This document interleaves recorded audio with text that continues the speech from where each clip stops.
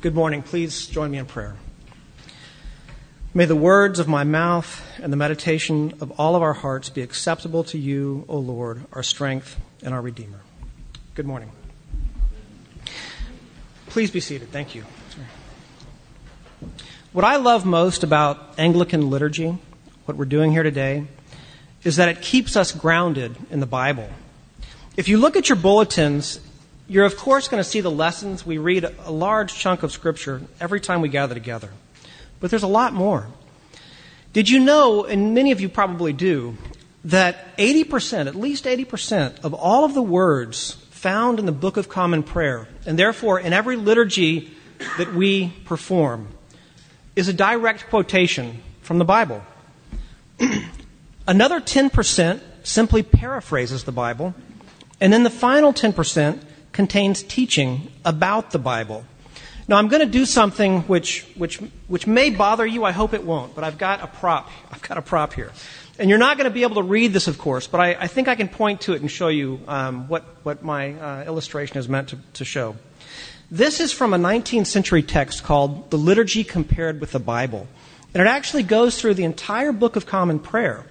And it shows you how every single statement found in the Book of Common Prayer is backed up by either as a quotation or a paraphrase of the Bible. And so this is an example of morning prayer. You can probably see these little scribbles here on the left. Those are the words of morning prayer. And they go simply like this: Almighty God, unto whom all hearts are open, all desires known, so forth and so on. Just the very first line. Over here on the right, this very long column, is everything in Scripture that is summed up, quoted, or paraphrased in the Book of Common Prayer's morning prayer service. And it goes on, so that this text from the 19th century actually goes through the entire Book of Common Prayer, showing how every single word in it is tied to the Bible. And what this means, of course, is that when we gather together to worship, we're just worshiping using the words of God. His words become our words.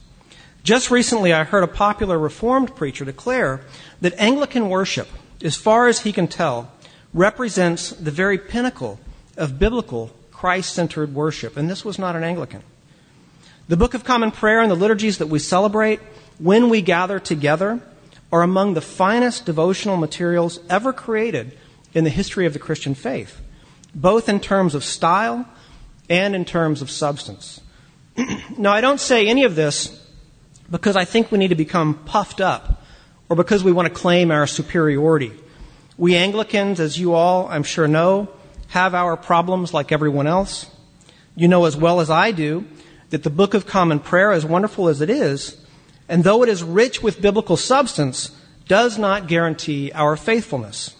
Anglicans and Episcopalians, the Church of England, the Anglican Communion all over the world, like all Christians, have a tendency to go astray. And sometimes we go far astray. I suspect, however, that we go astray when we begin to take really important things for granted. When, to paraphrase the Apostle Paul, we stop guarding the good treasure that has been handed over to us. So we need to know what is worth treasuring. It's good to know what we do really well, what we really get right, because we don't want to take these things for granted. So, we need to know what's worth treasuring. And the Anglican liturgy, as I've mentioned, is rich with biblical substance. This is something that we need to understand, we need to celebrate, and we need to protect.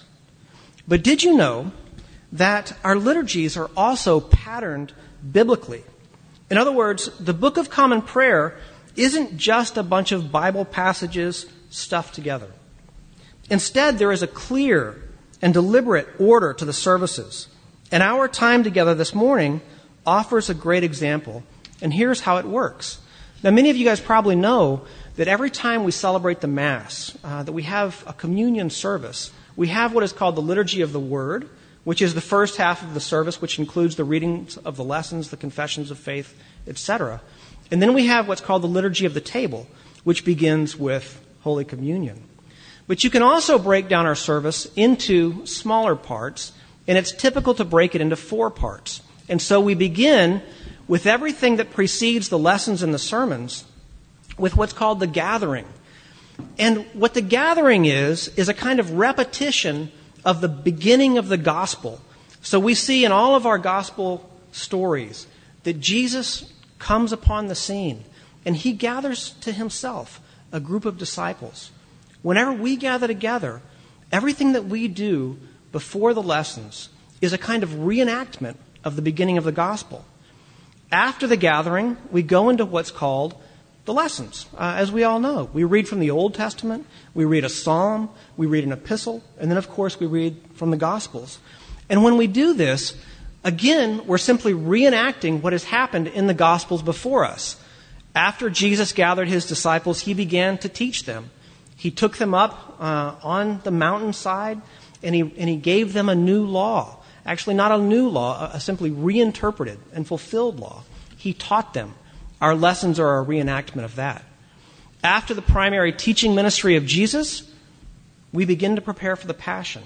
And so when we are together and we enter into that part of our service where we celebrate the Holy Communion, we're simply reenacting what Christ did with his disciples in his own Passion. And of course, when we get to the end of our service of Holy Communion, we have a blessing and a sending, which is merely a reenactment of the Great Commission. So what this means is that every Sunday when we gather together, we're entering into a kind of dramatic reenactment of the gospel story itself, which is profoundly biblical and I think kind of cool. So every Sunday we gather together and we reenact the gospel. We hear the call of Christ. We respond.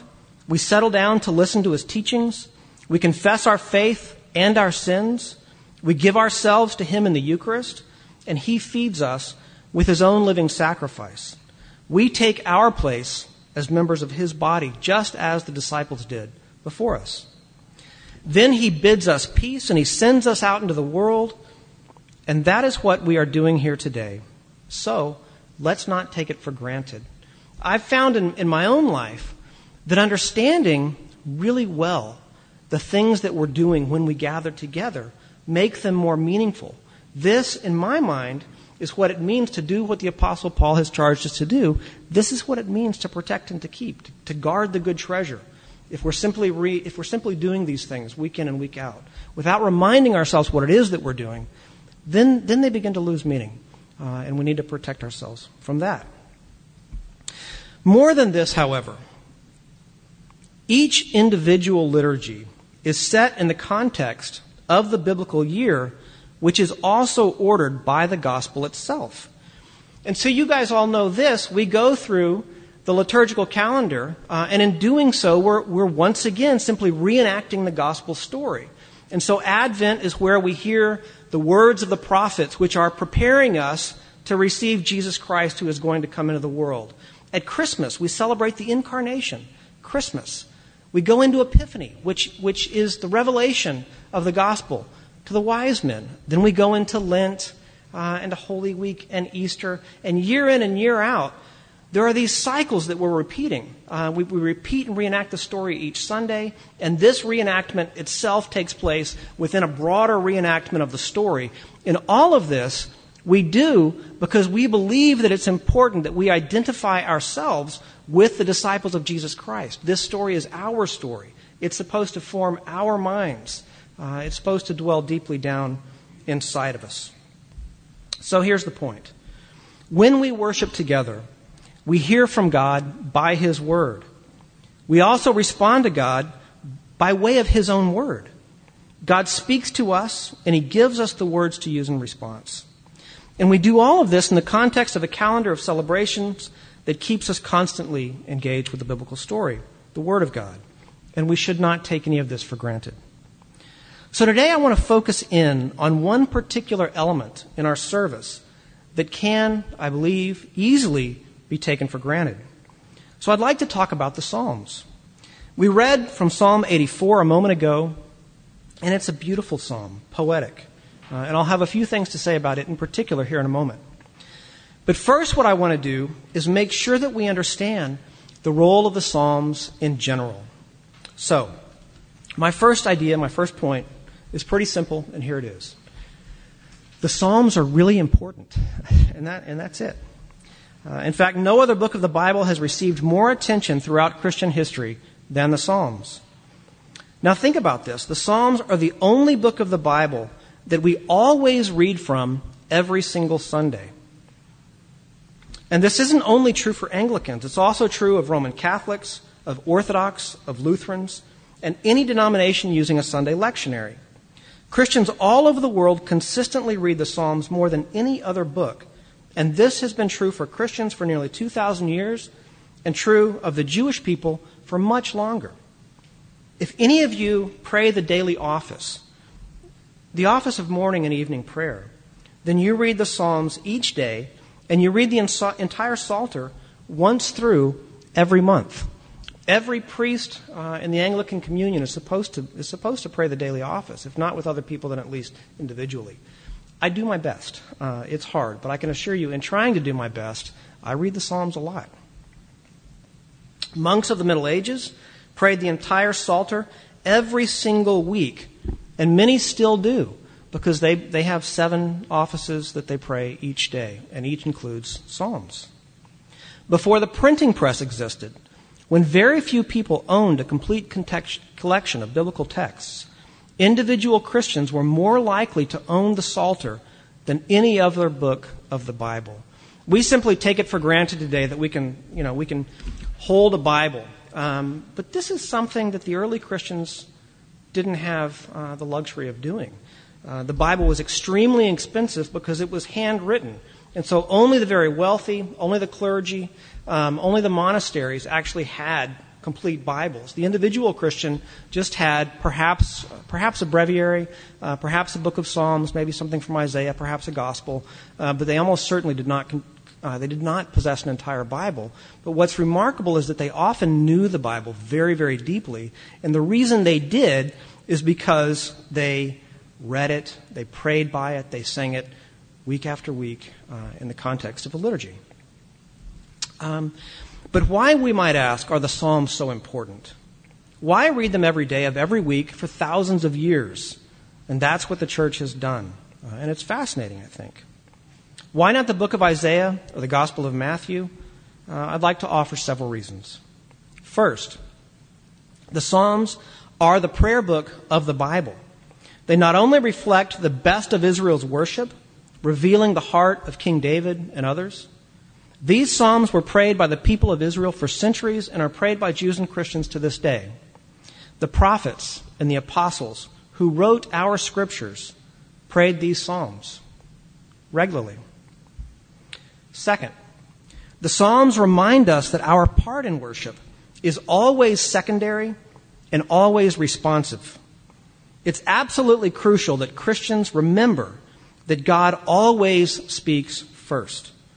We receive the word from Him, and He draws out and enables our response. This is why we should not take our liturgy for granted. The Anglican liturgy is based upon a fundamental theological insight that far too many people forget.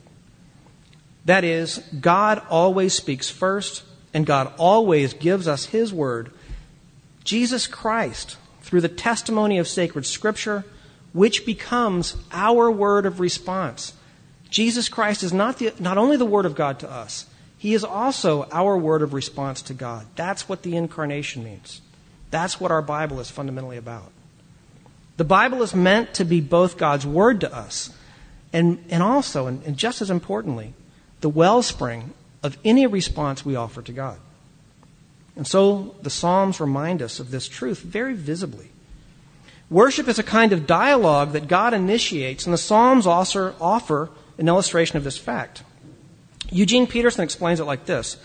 He reminds us that, and here I'm quoting, the first word is God's word. We are never the first word, never the primary word. This massive, overwhelming previousness of God's speech to our prayers, however obvious in Scripture, is not immediately obvious to us simply because we are so much more aware of ourselves than we are of God. But the language of God is spoken into us. Our words are always a response. Third, If we take them seriously, the Psalms force us to deal with the true condition of our own hearts. Sometimes, if things are well with us, this can be a positive experience. Consider Psalm 84, which we read a little while ago. It begins like this: "How dear to me is your dwelling, O Lord of hosts. My soul has a desire and a longing for the courts of the Lord. My heart and my flesh rejoice in the living God." A psalm like this can remind us that we are made for God and that we find our true rest in Him. It may even give words to the way that you really feel right now. But it's also possible, in fact, I think it's more likely, that you have to lie to say these words. Have you ever thought of that? Have you ever prayed the Psalter here in church and thought, I'm not really feeling that today? I think if you actually paid attention to the words that you were saying, if you're anything like me, and I may genuinely be worse than all of you, then you should, I think, feel a bit of a disconnect and think, I'm not feeling that. Why am I praying that? I mean, what if you've been fighting with your spouse all morning and did your best just to get to church at all? I know that never happens. What if throughout the whole service your kids are whispering to each other and to you, driving you crazy? And although they probably aren't bothering anyone else, you think they are. Are you really longing for the courts of the Lord as you pray through these Psalms? Is your flesh really rejoicing in the living God? Or consider Psalm 63. It goes, "O God, you are my God. Earnestly I seek you. My soul thirsts for you. My flesh faints for you, as in a dry and weary land where there is no water." Very often when I pray a psalm like this, I just think, ugh, this isn't true for me right now. Because very often, if we are honest, the Psalms will confront us with our own emptiness. And we should let them do so. They're supposed to do so. If we're feeling empty, I can assure you it's not a surprise to God. We should just fess up, and the Psalms should help us do that. At other times, the Psalms are simply too emotionally dark and vengeful. Take Psalm 143, for instance. "For the enemy has pursued my soul. He has crushed my life to the ground. He has made me sit in darkness like those long dead. And in your steadfast love you will cut off my enemies, and you will destroy all the adversaries of my soul, for I am your servant." Or how about this from Psalm 137, which thankfully we don't actually pray in church. "O daughter of Babylon, doomed to be destroyed, blessed shall he be who repays you with what you have done to us. Blessed shall he be who takes your little ones and dashes them against the rocks." What can it possibly mean to pray these words as our own? Are any of you righteous enough to think that God should destroy your enemies? I have some students who drive me crazy, and sometimes my own kids, not Claire, of course, the only one here. But I won't pray that God destroys them. I don't think these words can ever be my own. There'd be something terribly wrong for me, or with me, if I tried to make these my own words. This brings me to my next point. Because the Psalms represent the full range of human experiences and emotions, we discover that their words are often foreign to us. When we really try to make them our own, the Psalms have the potential to turn us into liars. They don't always represent our true feelings. But that's a good thing, because worship is really not about our feelings. Again, Eugene Peterson explains this really well. He says, "What is essential in prayer is not that we learn to express ourselves, but that we learn to answer God. The Psalms were not prayed by people trying to understand themselves. They are not the record of a people searching for the meaning of life. They were prayed by people who understood that God had everything to do with them. God and not their feelings was the center. God and not their souls was the issue. God, not the meaning of life, was critical." And this is the key. Jesus Christ is the meaning of the Psalms. Jesus prayed these Psalms. He knew them deeply. He internalized them so that they were part of the formation of his own thinking. The words of the psalmist became Jesus' words in times of celebration and in times of despair. There are illustrations or there are allusions to Psalms and direct quotations from the Psalms scattered all over Jesus' many sayings that are recorded in the Gospels. You may know, for example, that when he cried out from the cross, my God, why have you forsaken me?" He's quoting Psalm 22. And when he spoke his final words recorded in the Gospel of John, "Into your hands I commit my spirit," he's quoting Psalm 31. In the most critical moments of his own passion, Jesus makes the psalmist's words his own. And when he does, he gives them a much deeper meaning. Jesus, you see, fulfills the Psalms. He gathers them up into his own life, and he bestows on them their true and final and deepest meaning. When we pray these Psalms together on Sundays, the best thing that we can do is to keep in mind that we are praying words spoken by Jesus Christ himself. They can always be our words because they belong to Jesus Christ first, and he makes us his own. Dietrich Bonhoeffer explains it like this. He says, "A psalm that we cannot utter as a prayer," and I think that happens a lot, "a psalm that makes us falter and horrifies us is a hint to us that here someone else is praying, not we, that the one who is here protesting his innocence, who is invoking God's judgment, who has come to such infinite depths of suffering, is none other than Jesus Christ himself. He is who is praying here. And not only here, but in the whole Psalter. The Psalter is the prayer book of Jesus Christ in the truest sense of the word. He prayed the Psalter, and now it has become his prayer for all time." So I hope you won't think this is too gimmicky. I had a prop, now I have a gimmick. But I'd like us to read Psalm 84 again, responsively. And as we do, remember these things. In praying the Psalms, we join our voices with all of God's people who've lived through the ages and all over the world. But more importantly, remember that these are the words of Jesus Christ. He is our high priest and the sacrificial lamb and the very word of God that creates and redeems us. So be confident that these words that we speak are true, not because they represent our feelings. They may or they may not. But because they are God's word spoken by Jesus Christ on our behalf. And so read with me responsively again, by half verse. I'll begin. "How dear to me is your dwelling place, O Lord of hosts.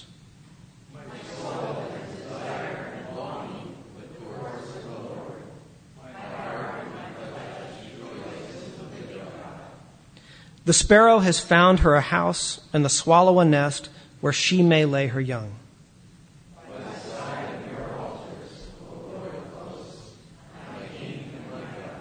Happy are they who dwell in your house. Happy are the people whose strength is in you. Those who go through the desolate valley will find it a place of springs.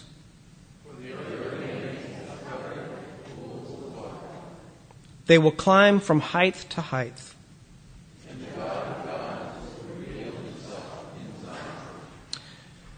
Thanks be to God. In the name of the Father, and of the Son, and of the Holy Spirit.